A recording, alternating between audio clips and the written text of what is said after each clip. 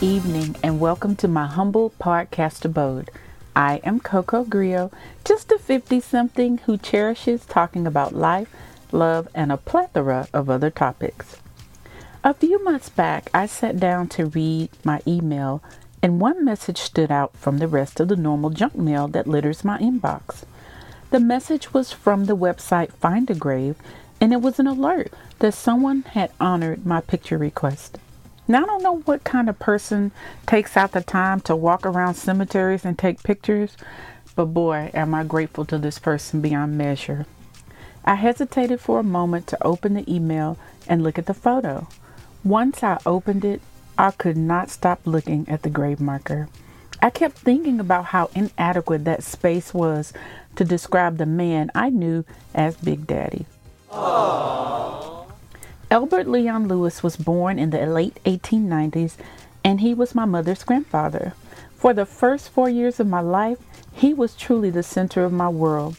Every day before my parents went to work, they marched us across the street to Big Daddy's house. I could not get there fast enough because he always greeted me with tender forehead kisses and a squeeze of my oversized cheeks. Big Daddy was the only person allowed to call me Blue Bug, according to my rules. He made up the nickname, so he had the sole privilege of using the nickname. My first sanctuary was just being in Big Daddy's presence. I didn't fret when my parents went to work because I knew a day of adventure was in store for my siblings and me. Amazingly, over 50 years have passed since I last saw Big Daddy. I am not sad when I think of him, though. The opposite is true.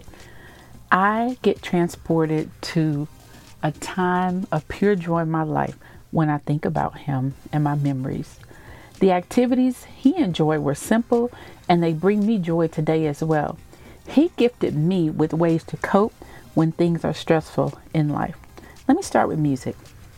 If there was no Charlie Parker, Duke Ellington, or Dizzy Gillespie playing on the Victrola, Big Daddy had to be sick. Music was such a huge part of his day, but I never remember him listening to blues music. There was always some kind of upbeat merriment that made me move my spindly legs, even though I had zero rhythm, child. I learned from him that music was a balm to your soul. He never directly spoke those words to me, but I could see how his eyes lit up when he heard the famous Night in Tunisia.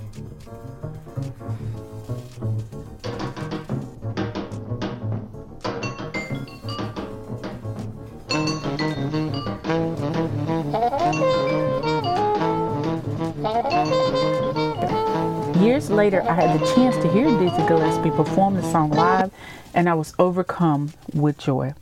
I could see Big Daddy's wide smile when I closed my eyes and bobbed my head to the haunting melody.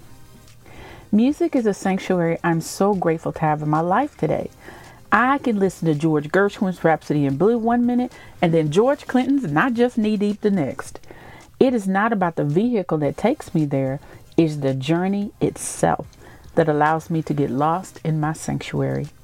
Some days when things are really rough, I tune out the world and just tune in to my music.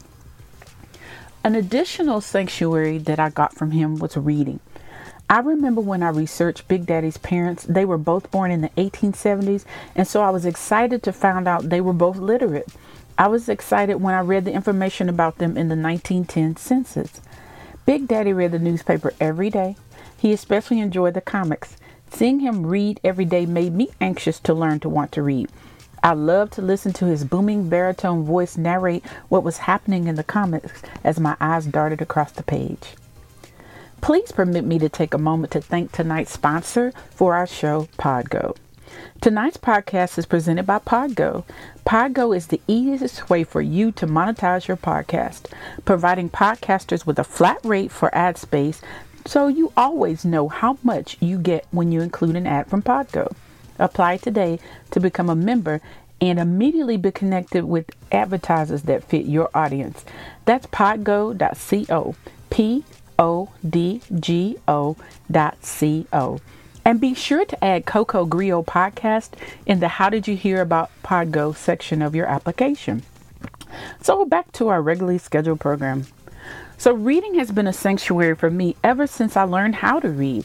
I was that kid who would be under the covers with a flashlight when I wanted to finish a book past my bedtime. Reading is a sanctuary for me today, whether I'm listening to audiobooks or manually thumbing through the latest novel that caught my eye. The National Roof Program, reading is fundamental. My reading repertoire is as eclectic as my music is. I like to read articles that slake my reading lust without fully committing to an entire book sometimes. I love the numerous literary trysts I indulge in from a myriad of authors. It is thrilling to escape the ills of the world in the pages of a good read. So the last sanctuary I got from Big Daddy was dominoes. I have told many people about why I love to play dominoes every day. Dominoes is a game that reflects life in so many ways. You cannot determine the hand you're dealt, but you definitely have to play that hand. When my mom would get off work, we didn't rush home immediately. She sat down and played dominoes with her grandfather to ease the tension she experienced during her workday. They would play one or two hands depending on how badly Big Daddy beat my mom, and he always beat my mom. She would ask for a rematch even though she knew the outcome would certainly be the same. Dominoes is a sanctuary for me today, and that surprises a lot of people. When I joined an online site to play, I had several men tell me they knew they were going to beat me because I was a female. I didn't argue with them. I let the bones speak for themselves. I actually don't play to win the game, though. I play because of what the game does for me. Dominoes are a sanctuary I lose myself in more than music and reading. I have found myself playing in the wee hours of the morning when I am super stressed. I am forever grateful for the positive coping mechanisms I learned from Big Daddy. It is important to think about the gifts we receive from our ancestors. Rest in power, Albert Leon Lewis. Thanks for listening this evening, and as always, I wish you good health, good fortune, and a good night. Coco Grillo out. Hey guys, I want to encourage you to check out my friends' podcast. They are the master debaters, and I tell you what, if you want to have fun, you can listen to them chat about and debate a host of topics. So check them out on Spotify or wherever you listen to your podcast, period.